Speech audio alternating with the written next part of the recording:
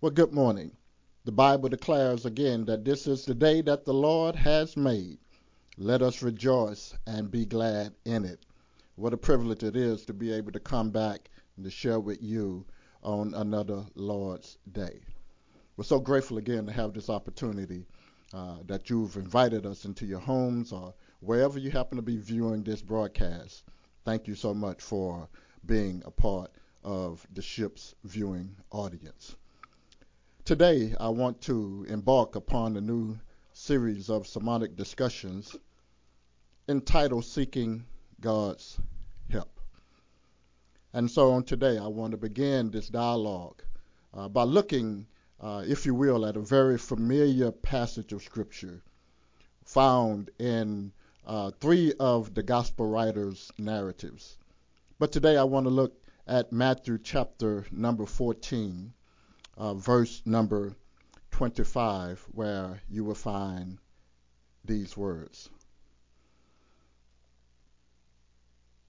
Matthew chapter 14, verse number 25.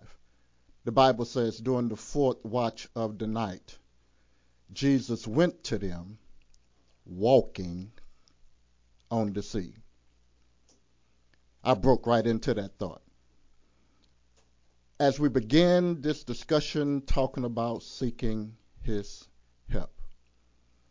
And I want to read it. I want you to hear it one more time from Eugene Peterson's The Message Bible, just verse number 25. Where God's word says, at about 4 o'clock in the morning, Jesus came towards them, walking on the water. For a few minutes, I want to put a tag on this text. And I want to talk about help is on the way. All right. Would you help me encourage your friend and your neighbor by telling them help is on the way? Come on and let us pray. Father, bless our time together is my prayer. In Jesus' name, amen. Help is on the way. In 1972, the prolific singer and songwriter Bill Winters penned these words for our encouragement. He said, sometimes in our lives, we all have pain. We all have sorrow. But if we are wise, we know there's always tomorrow. Can't you hear him saying, lean on me when you're not strong, and I'll be your friend. I'll help you carry on. Why? For it won't be long till you are going to need somebody to lean on.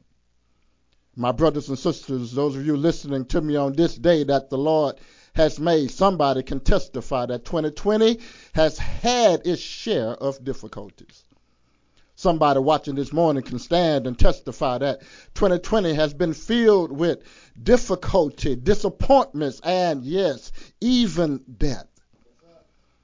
And my brothers and sisters, just when you think it couldn't get any worse, it does. But I've stopped by this morning to encourage you that help is on the way.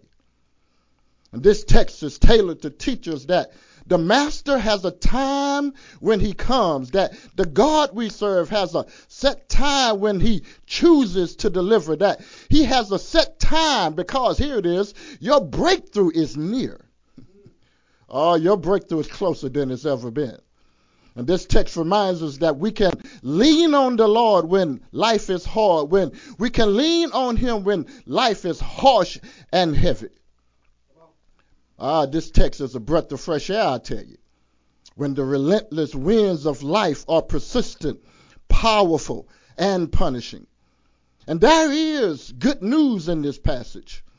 God lets us see that he will not abandon us, that he will not forsake us, that he will not pass us by, that he has promised that he will come when we need him. He'll be right there.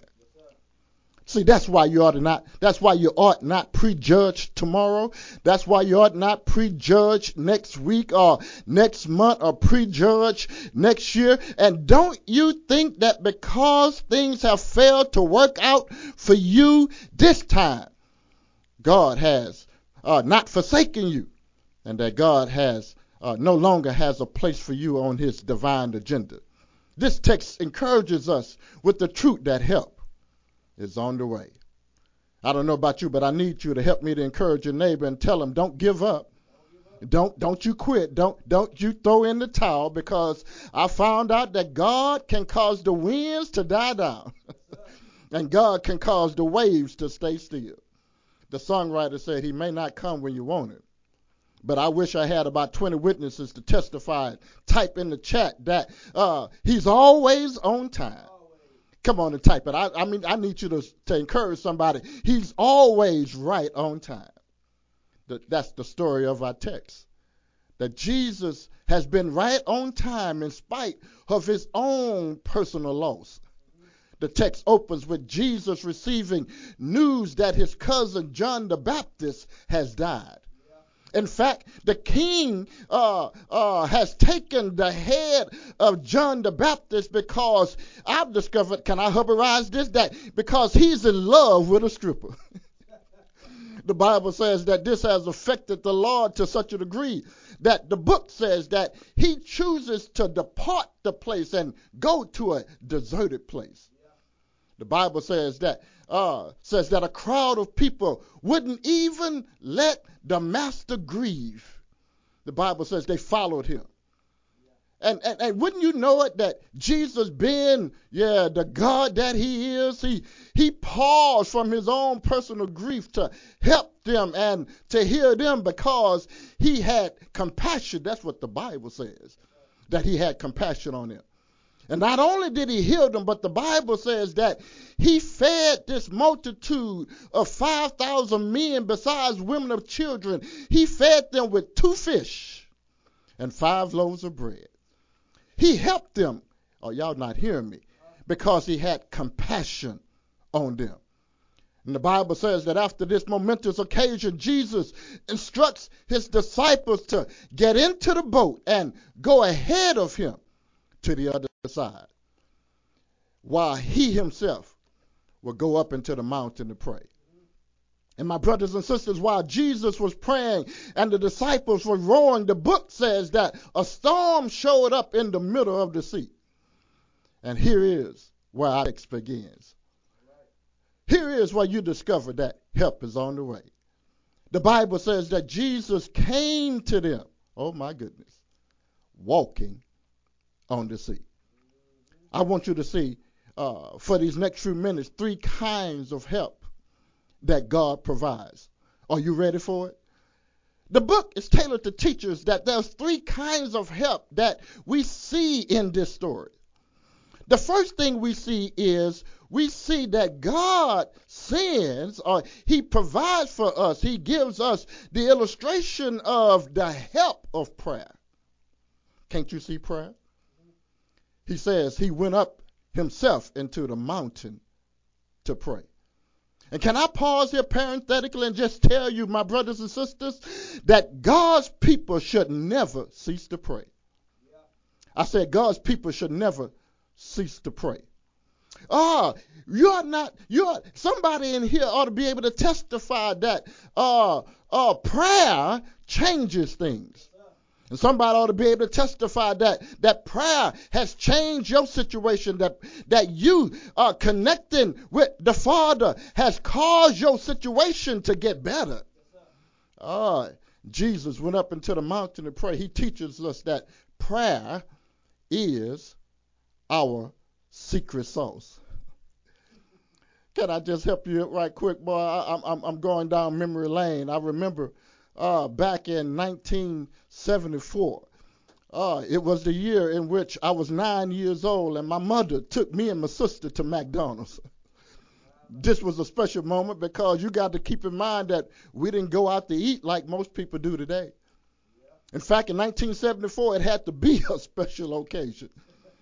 But here it is. Mom took us to McDonald's. But you need to understand just how significant this moment was, because whenever we suggested go and visit those Golden Arches, Mom would tell us that she makes the best hamburgers. And when Mom made her burgers, you need to know that it had chopped onions on it, and It had bell peppers in it. Y'all not feeling me like I need you to. It had grease that would run all down your arm. Y'all not hearing me. But this was a treat, I tell you. My brothers and sisters, when I stood before that cashier at McDonald's, she said, "How can I help you?" She said, "Can I take your order?" And I said, "Can I have the Big Mac?" You see, I wanted the Big Mac because it was made with 2 all beef patties. Yeah. Special sauce, lettuce, cheese, pickles, onions on a sesame seed bun.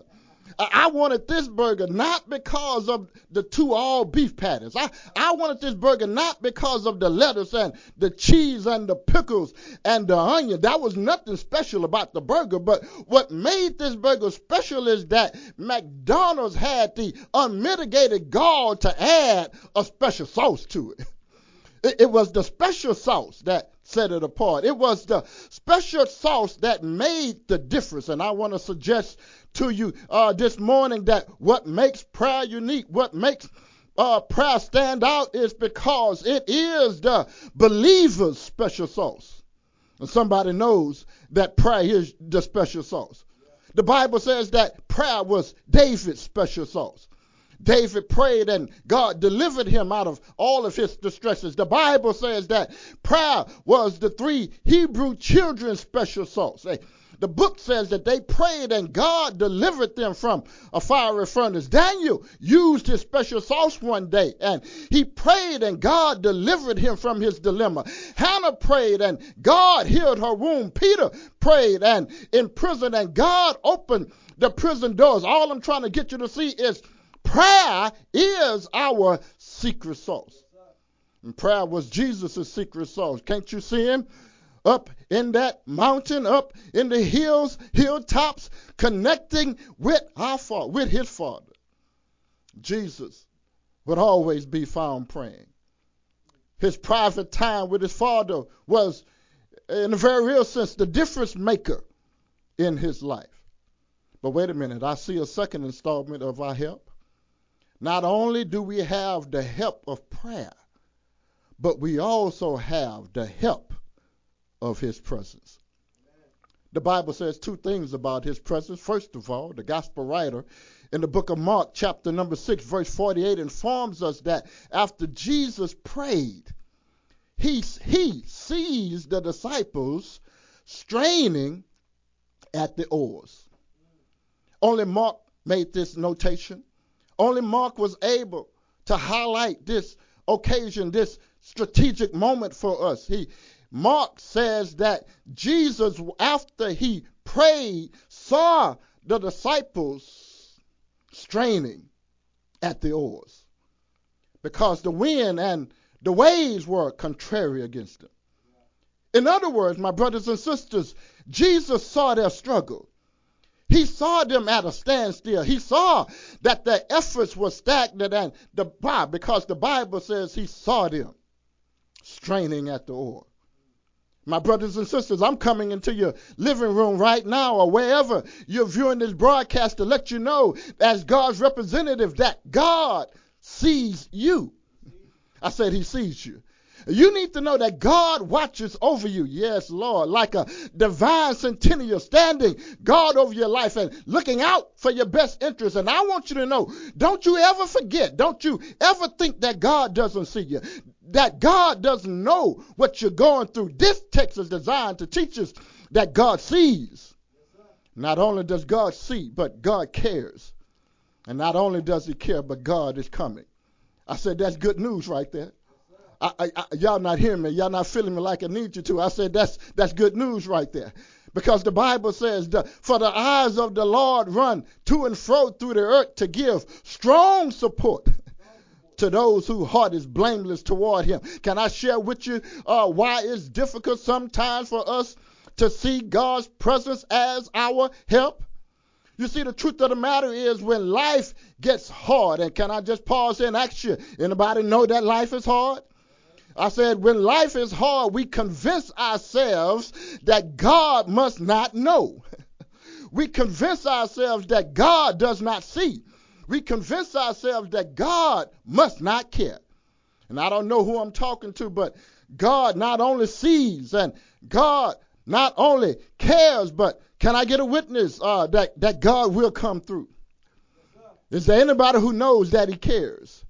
I said he cares about your situation. He cares about your struggles. I said he cares. You see, because we serve a God who sees, and we serve a God who cares. You ought to look at your neighbor and encourage them this morning and tell them God sees everything. I said God sees everything. He sees them, the Bible says, straining, and he also sees their success. He sees our failure, and he also sees our future. He sees what we will be and what we are right now. I said God sees. I don't know about you, but I'm glad that God looks beyond my hang-ups. I'm glad that God looks beyond my heartache. I'm glad that God looks beyond my hardships, and he sees my future.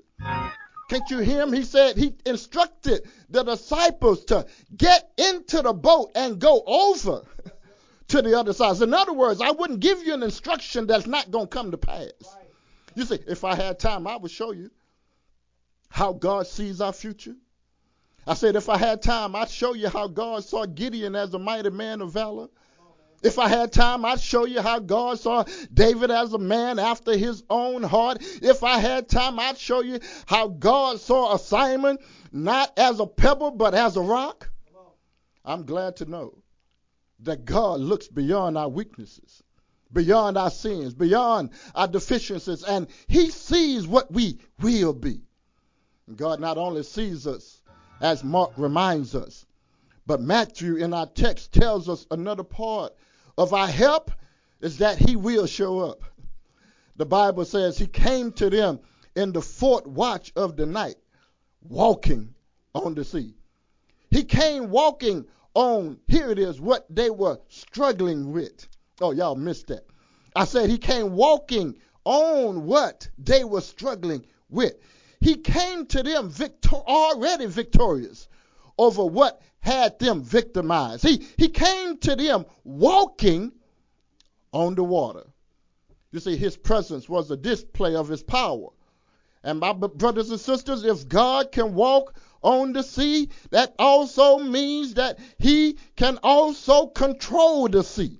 Oh my goodness, you don't hear me this morning. I said his presence was a display of his power.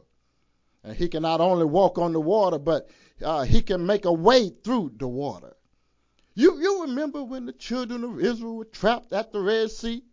The Bible tells us that God cut a highway through the water so that they could cross over to the other side. And my brothers and sisters, whatever is fighting against you, whatever your wind is, whatever your water, your turbulent waters might be, I want you to know that it is not a problem for our God.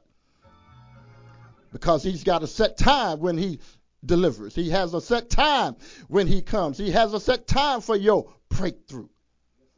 The master has not abandoned you. And he has promised in his word that he would come down. And he has promised that when we need him, yes, Lord, that he will be right there. My brothers and sisters, a few weeks ago, I was traveling to San Antonio to take my youngest daughter back to the University of Texas at San Antonio, Go Road Runners. And while traveling down I-10 West, we witnessed a truck carrying a grandmother, a daughter, and a child careen off the highway, appearing to flip over. I'm trying to tell you, it was a harrowing experience to see that happen right before your eyes. And I want you to know, I stopped on the highway, backing up my vehicle on the highway to the point of the accident. And I got out of my vehicle, ran across the highway while my wife Sherry called 911. And when the 911 operator answers the phone, listen to it. They want to know what's your emergency. They want to know what type of help you need. And while I rushed over to survey the scene, I see how I could be of assistance. My wife explained our emergency and the need. And my brothers and sisters, I want you to know that if this happens in the physical realm, what about the spiritual realm? That God has given us emergency numbers to call. And one of them is the Word of God. The Scripture contains solutions. I want you to know that God's Word contains solutions to all of life's emergencies. Can I get a witness here? However, if we don't avail ourselves to them, truth of the matter is we'll miss out on God's presence because God speaks through his word. Next week, we're going to look at the power of that word that he speaks to Peter when Peter starts to sink. And to the disciples, what he does when he walks onto the scene is he tells them, do not fear. I wish I had time. But I want you to know that there's another emergency number that we can call when whatever the situation we find ourselves in, and that is, here we go again, prayer. Because if we have a physical need, prayer will fix it. And if you got a spiritual need, I come by this morning to tell you that prayer will fix it. Because there are some times whereby whenever you call on the Lord for help, he will show up. See, you can call the fire department and they might come late. Or you can call the police department and they may not even show up. But you can even call friends and family, but they may not always come to your rescue. But oh, my brothers and sisters, if you call on the name of the Lord, he knows exactly what you need and he knows exactly where you're located. Can I get a witness here? The book says that he saw them straining at the oar. And on that I-10 freeway, when this vehicle veered off the highway, we didn't even know our exact location. We couldn't tell the 911 operator exactly where we were. But listen, immediately the operator removed all of our concern, and because the operator said, I know exactly where you are. Isn't that good news? Y'all missed that. I said, isn't that good news? Because if an earthly helper knows where we are, what about our divine helper? He knows exactly where you are. And can I get one witness that he will save you? If you stretch out your hand, if you say, Lord, save me, the Bible says that he will save you. That's the third helper, the helper of the help of his participation. You see, before my wife got off the phone, can I tell y'all what happened on I-10 highway? Policemen from 3 different counties showed up. Y'all not hearing me. The EMS from 3 different counties and cities showed up. And if man can do this for man, what about our God? I said he will show up. Is there anybody who knows that he will show up? And when God shows up, he will show up on time. Can't you see him? He saw them and straining at the oar, and he started walking towards their direction. Look at him as he walks to rescue the disciples. Look at his messianic feet as he moves toward his disciples. I say, oh my God, I'm getting all happy all by myself, because I want you to know that nobody walks like my Jesus. Nobody even talks like my Lord. He knows just what to do, and he has his own time schedule in terms of when he's going to show up. But the good news is he will rescue you. He will save you. Because the Bible says just when Peter was about to sink, the Lord reached out his hand and lifted him up. And somebody watching me this morning ought to be able to testify that he's pulled me out of some difficult situations. Can I get a witness here?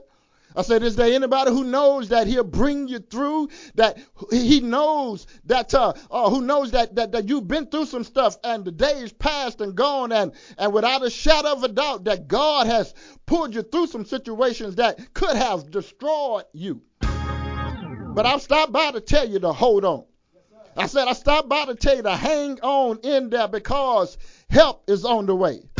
Yeah, help is on the way. I said it's on the way. Y'all not feeling me like I need you to. I said help is on the way. You see, you don't know like I know what the Lord has done for me. He's been there for me when others walked away. He's been there when I didn't know which way to turn. I said help is on the way.